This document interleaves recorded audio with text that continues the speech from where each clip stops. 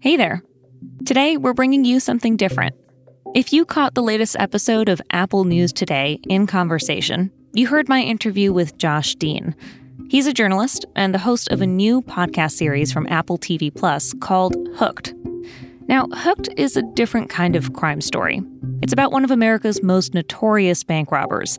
He robbed 30 banks in 1 year. But before that, he was an engineer at Boeing, a guy who traveled the world in business class, who made a six-figure salary, until he got hooked on opioids, and his life quickly unraveled. Today, we're bringing you episode 1 of that series. And a quick warning, there is some strong language used in this episode. Enjoy. I do remember driving down the freeway with a nice little wad of cash and thinking that went a lot easier than I thought it was going to be. I mean, I'm not threatening anybody or putting a gun in anybody's face. I'm just taking a little bit of money. And I mean, I hate to say this, but in some respects it was kind of fun.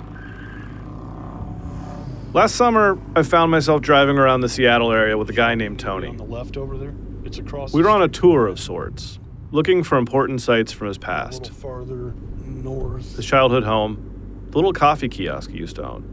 But what he really wanted to show me was the last bank he ever robbed.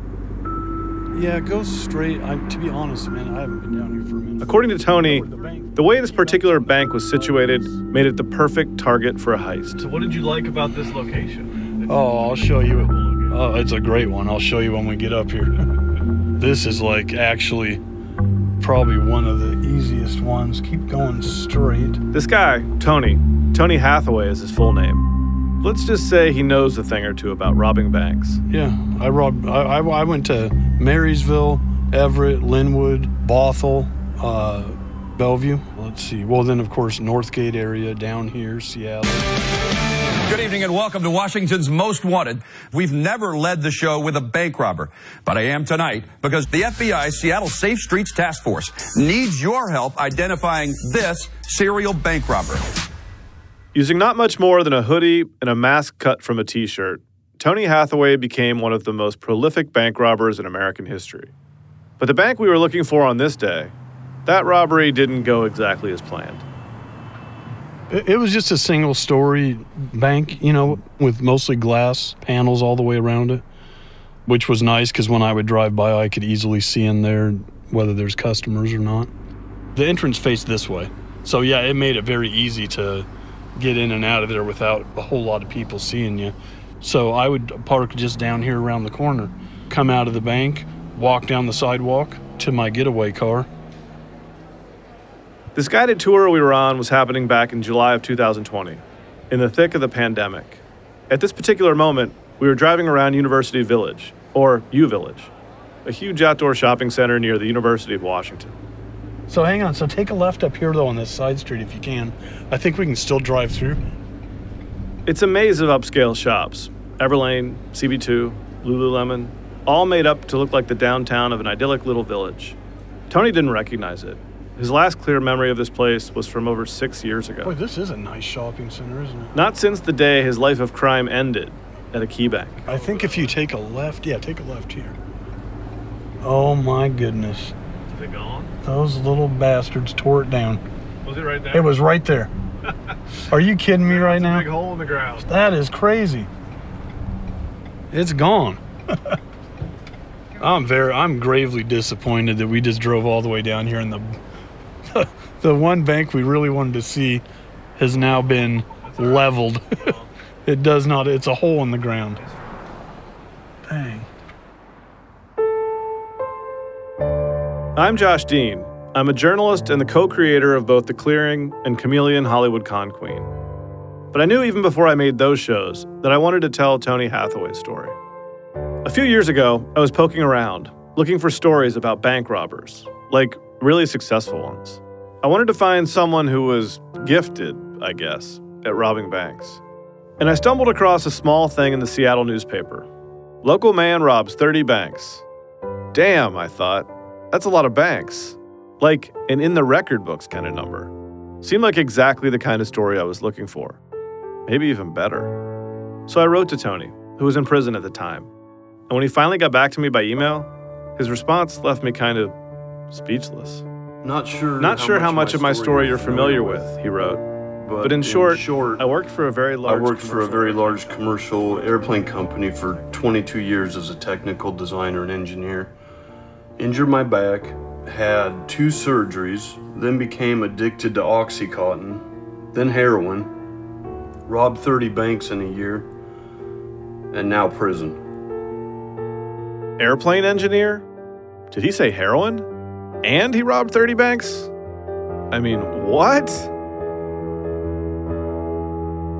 I went in looking for a successful bank robber, found one, like maybe one of the most successful ever, and it turns out that's not even the most interesting part of this story. In an instant, the story I thought I was looking for spiraled into something totally different, almost unbelievable. It wasn't just a tall tale about some ingenious bank robber. It was about a middle-aged dad with a comfortable career who became an ingenious bank robber. That's one hell of a midlife crisis. How does that happen? In his very next email, Tony summed up his saga, I guess you could call it, as a, quote, painful story about a guy who pretty much had it made and lost it all because he became addicted to pain medication that he was prescribed by his family doctor. What I didn't know at the time is what I was really being prescribed. I didn't realize that this is basically pharmaceutical heroin.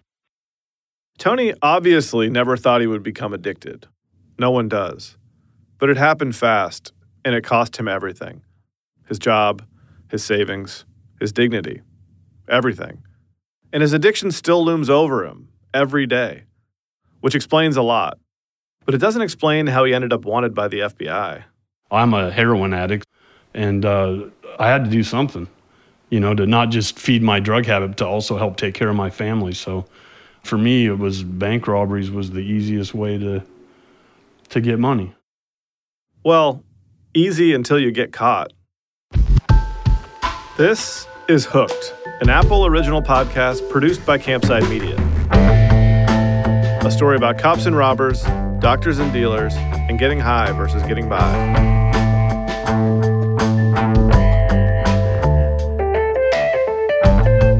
Yeah, I was a mess. I mean, overall, I think I was a good person, to my friends and to, as far as just being kind to people, but I'm robbing banks like crazy, which is obviously wrong. Part 1, The Fatal Funnel. Once I understood the scope of Tony's story, I needed to know more. I asked if he would mind getting on the phone with me. He was happy, even eager to talk. This call is from an inmate at the Monroe Correctional Complex. Hello. Can you hear me okay? Yeah, I can hear you fine. How you doing? Oh, living the dream. Tony was charming and refreshingly candid. I liked talking to him. We spoke almost every weekend, very early in the mornings before there was a crowd around the prison's public phones. Are you around tomorrow? Yeah, for sure. I'm here every day, buddy. All right, I ain't gonna lie, man. I love talking to you. This is like the funnest part of my days. Oh, well, I'm glad. Eventually, I went out to see him in prison at the Monroe Correctional Complex in rural Washington.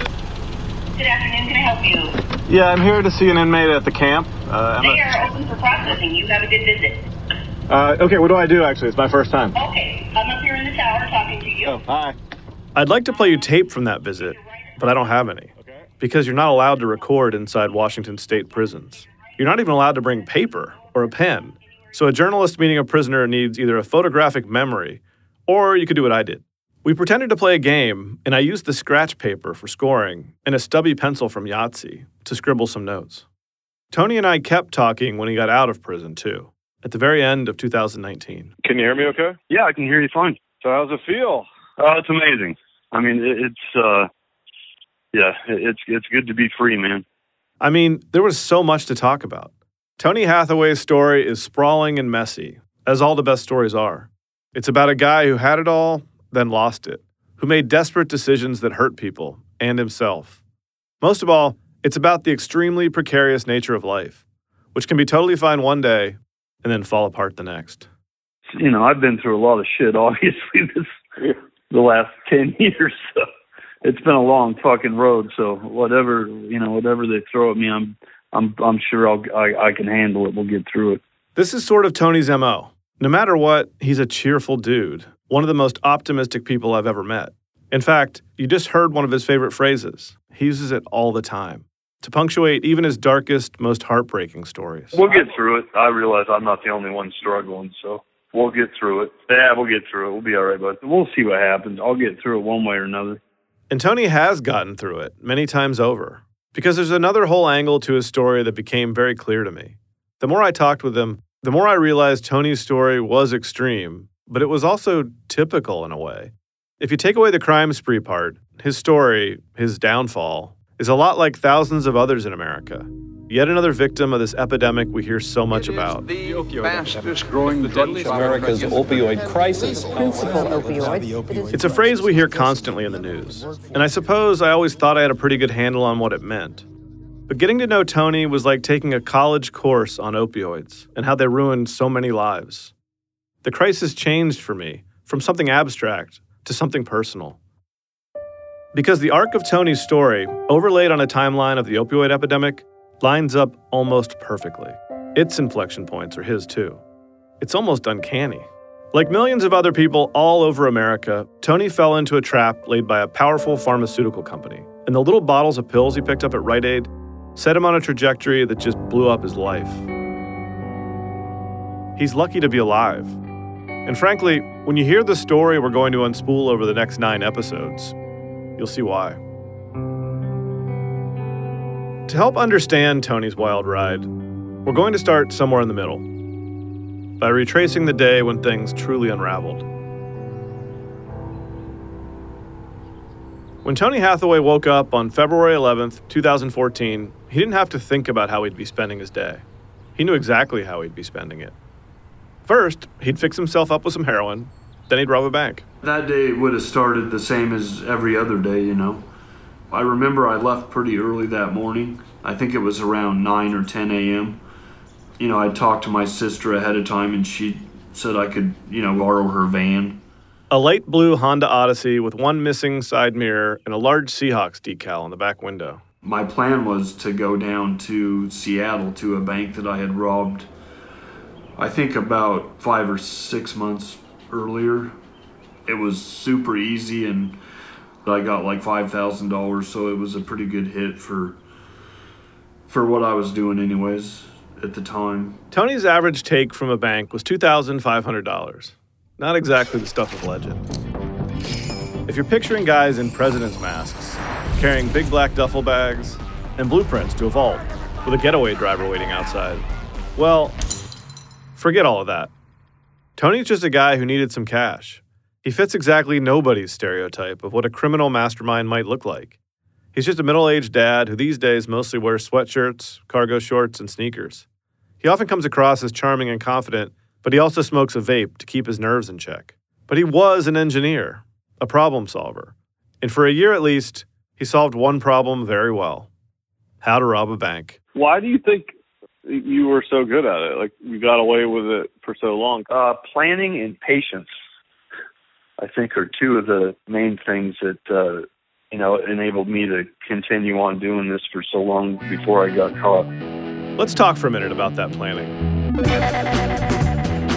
Tony was meticulous, always looking for ways to fine-tune the operation. His disguise and methods evolved over time.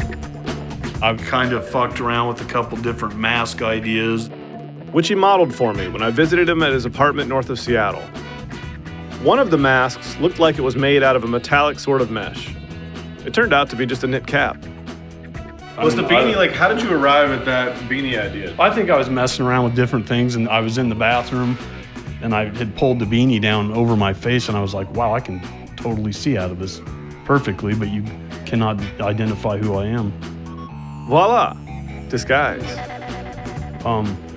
The next idea that I came up with, this was a disaster, but I still did it a number of times. I'd take a t-shirt, cut the sleeves off of it, and cut the back off of it. It was like a bib that he could wear under a dress shirt and yank up over his face. Except the eye holes never lined up right, which is kind of a problem when you're trying to work fast. So then we switched up to this other mask, and this worked like a champ every time. So this became one you used for a long time? Well, I cut up a lot of T-shirts. This is the one he used for that last robbery, the Key Bank. It was simple but clever, made out of the sleeve of a Seattle Mariners T-shirt. Tony cut 2 eye holes in the front and wore it as a headband up under his hoodie, so it's easy to pull down over his face. Then, when he was done, he could just yank it down around his neck and look totally inconspicuous on the way out of the bank, too. Gloves, the mask, a hoodie, and that's pretty much all I needed. So that was the getup. And then there were the run-throughs in the kitchen using household appliances to time himself. I did use the, it's kind of stupid, but in the early planning stages, I used the timer on the microwave just to kind of go through the motions of what I figured it would take me to get in, get to the teller, get the money, and get out the door, basically. Now, here's where the patience came in. Tony was very careful. He would only enter a bank under the right conditions. He preferred to hit banks late in the day during rush hour. Right, because for one, it's easier for me to get out and just blend in with there's cars everywhere, right?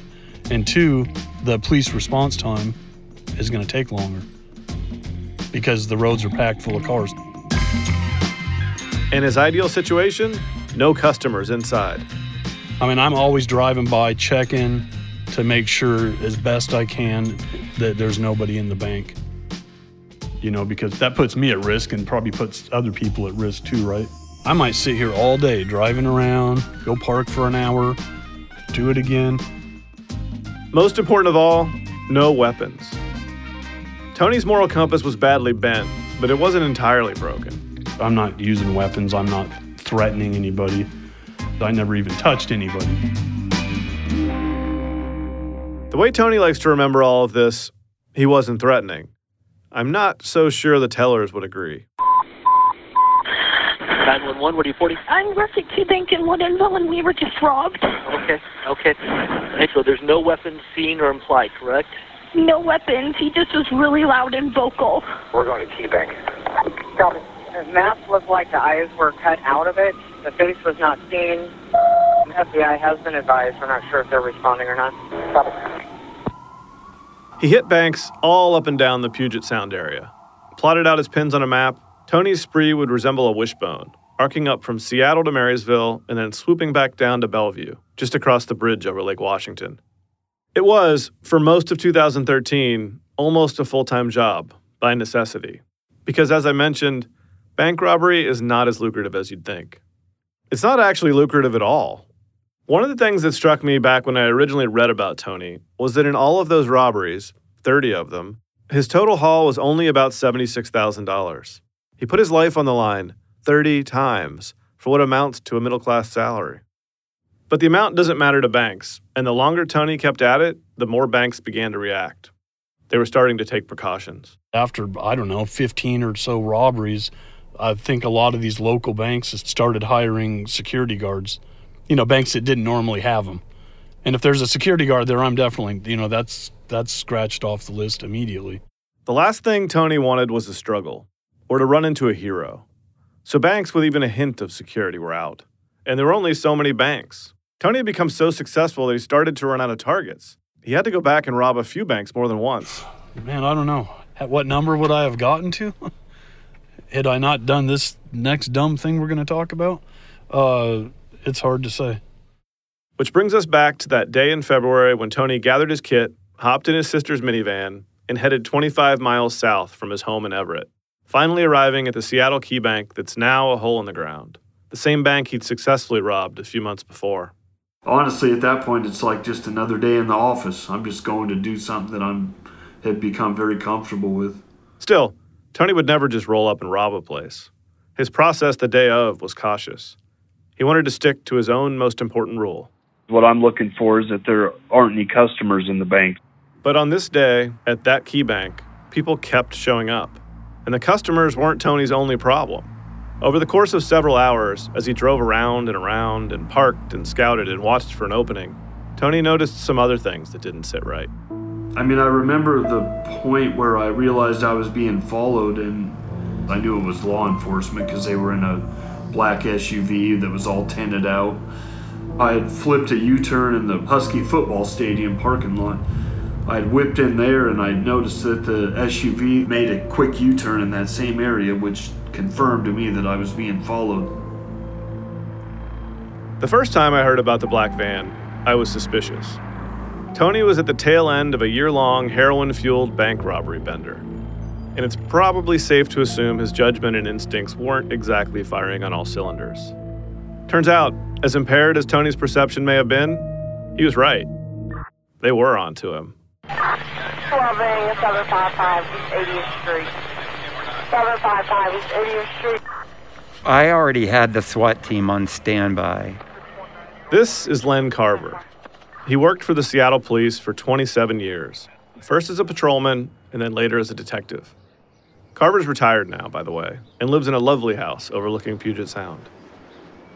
Back in his uniform days, in the 90s, Carver really loved getting called to bank robberies. It was one of the funnest things you could do is chase bank robbers. It was the really, the good guys and the bad guys, the cops and the robbers. By the time this particular detective learned about this particular robber, he was also in charge of an FBI task force. Carver had been thinking about this case, this day, for a long time. It was a frustrating case. It was embarrassing a little bit, We've had pattern robberies and a lot of robberies. But this one was baffling and a little bit embarrassing that we just can't seem to catch the guy. We're always just right behind him, In his nearly 3-decade career, no robber had been more prolific. We don't really have, that I recall, any physical evidence. No latent prints. There was no DNA.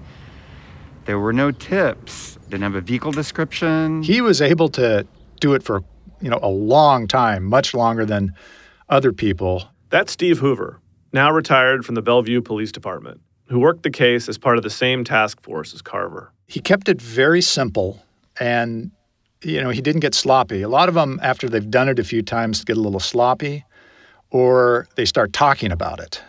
His MO is really no different than most of the bank robberies, but he kept it simple and stuck to that pattern. And for a long time, it worked. It took detectives months to connect the dots. They were basically stymied. Until February 11th, 2014, when things finally broke their way. There is a point, you feel deep down that this is about to break open, And I remember calling Hoover, Detective Hoover, and said, Steve, I think this is it. I think this is going to be the day, man. That day, Carver found himself sitting in a cruiser, tracking Tony's movements over the police radio. He drove around all day. I felt like he was getting nervous, that he knew he was being tailed or something, because he was all over the place. Yeah, I was nervous and scared. I remember just freaking out because I know these guys are on my tail and I'm trying to hide everything in the van as I'm driving down the street. At some point, I lost them. At least that black SUV was no longer behind me. And I decided to leave the area. Tony drove back north toward his home and went through some other towns like Kenmore and Lake City, scoping for a backup bank that he could maybe hit instead. So I spent maybe an hour or so kind of casing out a couple different banks, and it was no good. There was just way too much traffic, too many customers coming in and out. He was on edge, paranoid. I remember pulling off at a gas station at one point and crawling under the van. I was trying to see if they had put a tracker on the vehicle because I couldn't figure out, how did these guys get on to me? Len and his officers held their positions down in Seattle. I think I recall making a decision that to avoid being burned, let's scale back the eyes on Tony and let's stay in the area around the bank. Because this is going to be the fatal funnel. This is where he's going to come. This is where it's going to happen. So yeah, that day got a little bit crazy. It was certainly different than all the rest, So why didn't you just pull the ripcord and call it off? I certainly thought about it. I knew that there was a risk, but I think at that point I was willing to accept that. I'm so burnt out by then. I was committed to getting this done. I had no money, so there was no backing out for me. Because it's important to remember, Tony was almost out of dope. And the whole point of becoming a professional bank robber was a desperate attempt to keep up with his addiction, which was always snarling at his heels. So Tony needed to make a pit stop. He knew a local fast food place with a secluded parking lot. I think I had one shot left of heroin. So I decided to go back down to University Village to where I'd started. I remember going to the Burgermaster, which is real close to the bank. I pulled in there. It's probably like 3 o'clock in the afternoon by then. So I'm kind of running out of time as far as having an opportunity to get in there before they close. I remember doing a fat shot of heroin and I just nodded off. I was out for, I don't know how long it was, maybe an hour. It was the last of his dope. And, in fact, it would turn out to be the last time Tony Hathaway ever shot up.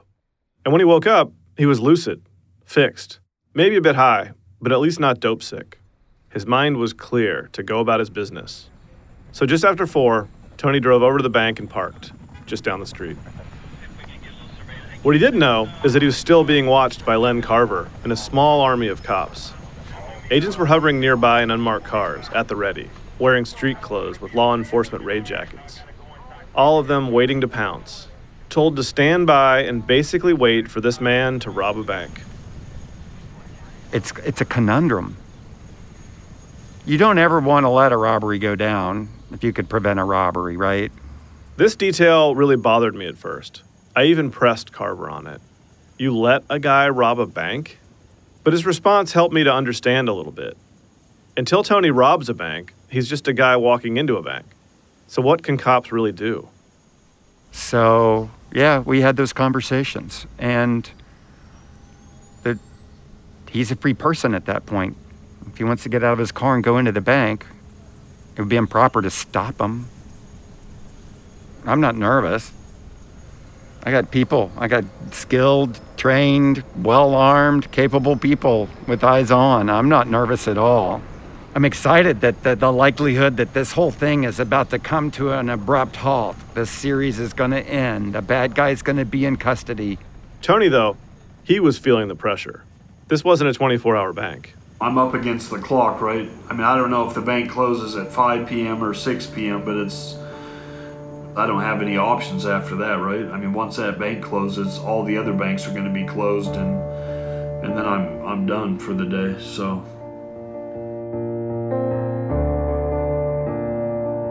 Tony's alert, even with the heroin coursing through his system. And he notices something else. I remember there was some guys at the apartments across the street were doing like landscaping or something, which was weird because this was in February. I was already nervous because I knew I had been followed earlier that day. And so I'm seeing these guys over there and I'm thinking, these guys seem out of place. But again, he's strung out. He's been strung out for months. Maybe they really were landscaping in February. I wouldn't want to comment. I didn't direct someone to get out and pretend to be a groundskeeper for purposes of a surveillance operation, but we're all independent thinkers. Carver had talked to his teammates a lot about the plan. I just didn't want anybody to get hurt. You never do. And there was a decision not to engage inside the bank and to let him get out of the bank if indeed it was going to be a robbery. Inside the bank, 5 employees were wrapping up their shifts. Melissa Colson was the lead teller that day. I do pretty well in pressure situations. I can keep my cool. She had no idea that Tony was sitting in the parking lot at that very moment, waiting to rob her, of course. But Melissa was pretty well equipped to handle what was about to happen because, unbelievably, Melissa had also been on duty the last time Tony robbed this bank. I had the best view of the door, and I saw him walk in and immediately knew that he was there to rob us. He had not even a mask. It was like a burlap bag over his face with holes cut into the front. And yeah, he just went straight for me. And while she might have kept her cool the first time, she was scared. Melissa was pretty seasoned. She knew that banks get robbed all the time. But no matter how many FBI alerts she'd seen coming through the bank's security department, it's different when it happens to you.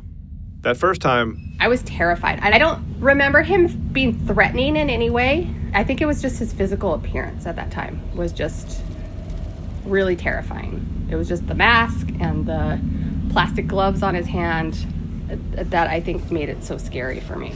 The experience left her badly shaken. When I got home, I was like physically ill.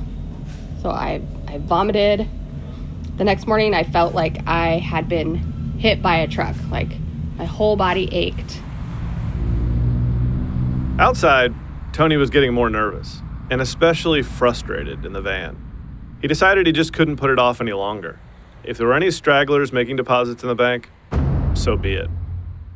At 4:28 p.m., he got out of his car and headed for the bank. Man, I just went in. I was like, fuck it. It is what it is. And he fell right into a familiar rhythm, following the muscle memory from an act he'd completed 29 times.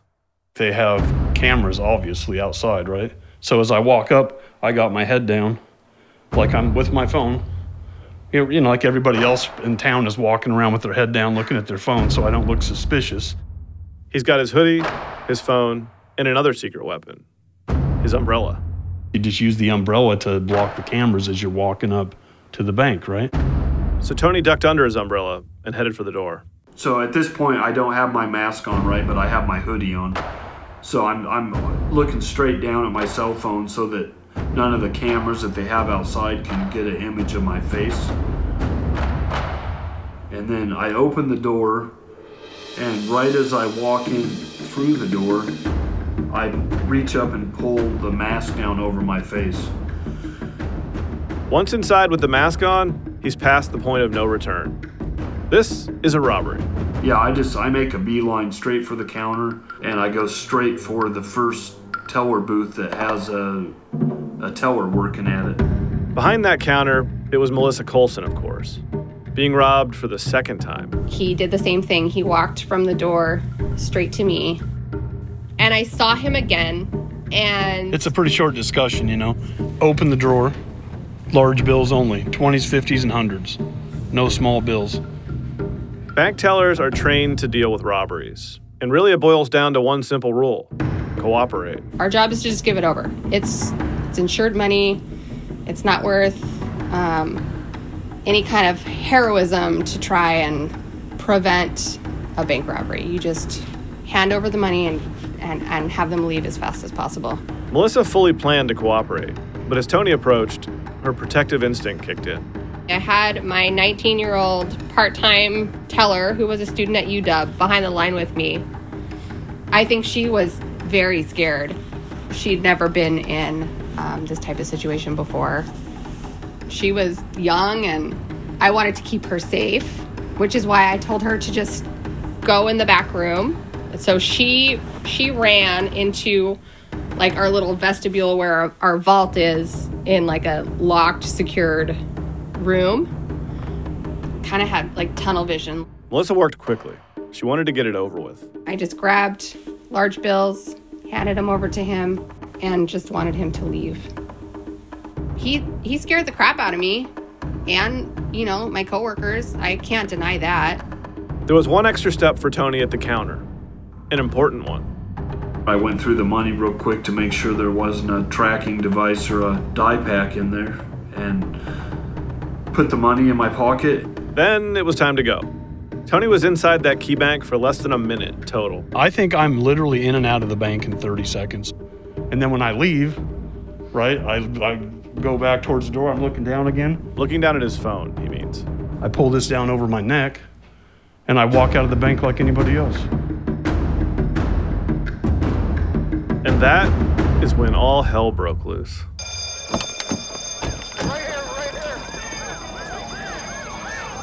Finally, after almost a year of Tony's low-key successes, these insignificant, relatively stress-free robberies, it did look exactly like that scene you'd picture in a movie.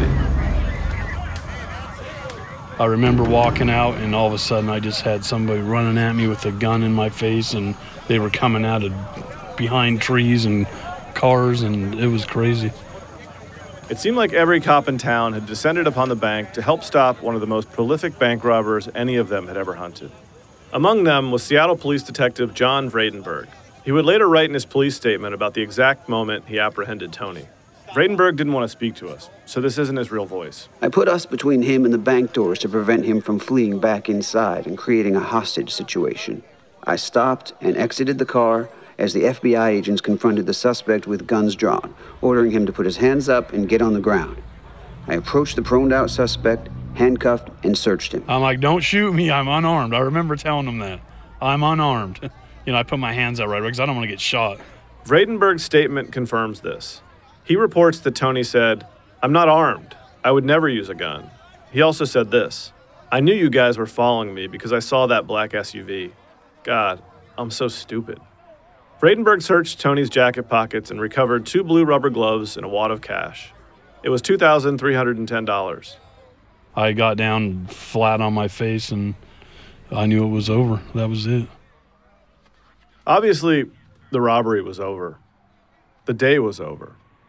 Bad things were coming. But what Tony really means is that he had a realization there on that cold pavement as a cop dug a knee into his back. I just remember just laying there and all these thoughts are going through my head. I'm relieved that it's over, and because I knew at some point it had to end. Shit was just so bad. This is how he remembered it all, as we were sitting in the car in Seattle last summer. But I'm thinking about my mom, because she was really sick at the time and didn't have a lot of time left. And then, of course, I'm thinking about my family. I'm thinking about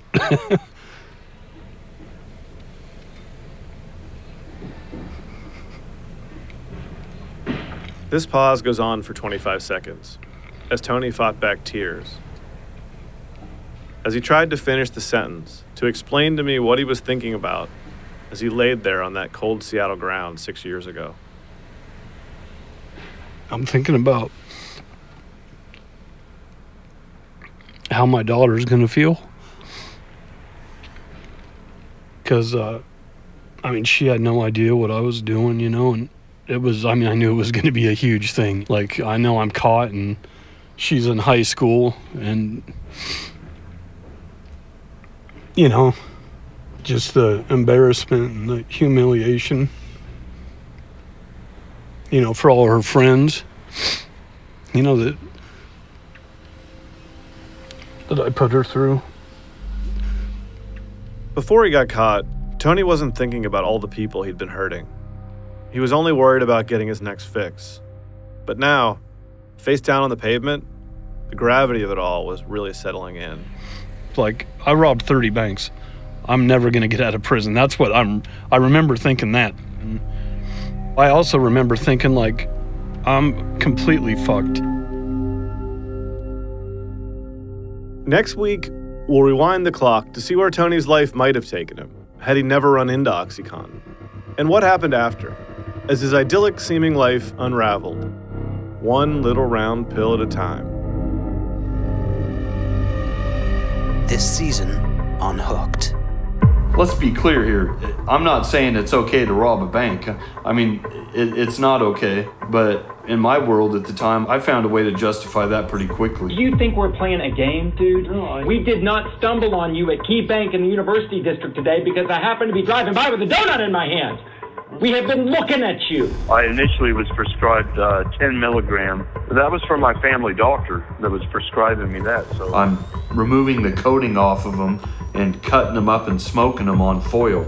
You clearly know it's a problem at that point. You need to figure out a way to stop. Like, this is going to kill you. I ended up switching over to doing heroin. Oh, OxyContin. Oh, you got a prescription. You're fine. Oh, you're doing heroin. You're a scumbag. You're a loser, the worst of society. I despised him so much. Full-time junkie, shooting heroin every day. 0 to 100, just like that. Shit was already going downhill, but that just took it to a whole nother level. I was hallucinating and throwing up. People truly feel like they're going to die. But you can't kill yourself because they lock you in a cell and throw away the key. I had like $10,000. I had guns. I was selling guns. He said he didn't care if they were stolen. He didn't care. If it shot a bullet, he wants it. Yeah, it was just all bad. By the time you become addicted to it, it's no longer a choice. Now you're in survival mode. And then I see the stack of hundreds right there. Boom, grab that too, stuffed it in my pocket, and I'm running. Northeast Northgate Way. Hi, Metro. I need to give you a bank robbery suspect description. And I hear sirens in the distance, and I'm thinking, oh, I'm so screwed. It's a white male, unknown age. It was just a matter of time. When Purdue Pharma was releasing OxyContin, what they were interested in was a blockbuster drug. The Sacklers were making billions pushing Oxy. Another company, or another family, might have changed course after learning that the product they sold was killing people, not the Sacklers. How does our system even allow for something like this to happen? For these people to walk away billionaires when so many lives have been destroyed?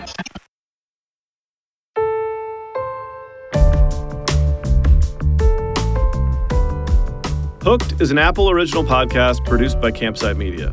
The executive producers are Mark McAdam and me, Josh Dean. Our producer is Elizabeth Van Brocklin. Our story editor is Michelle Lanz. And Sierra Franco is the associate producer.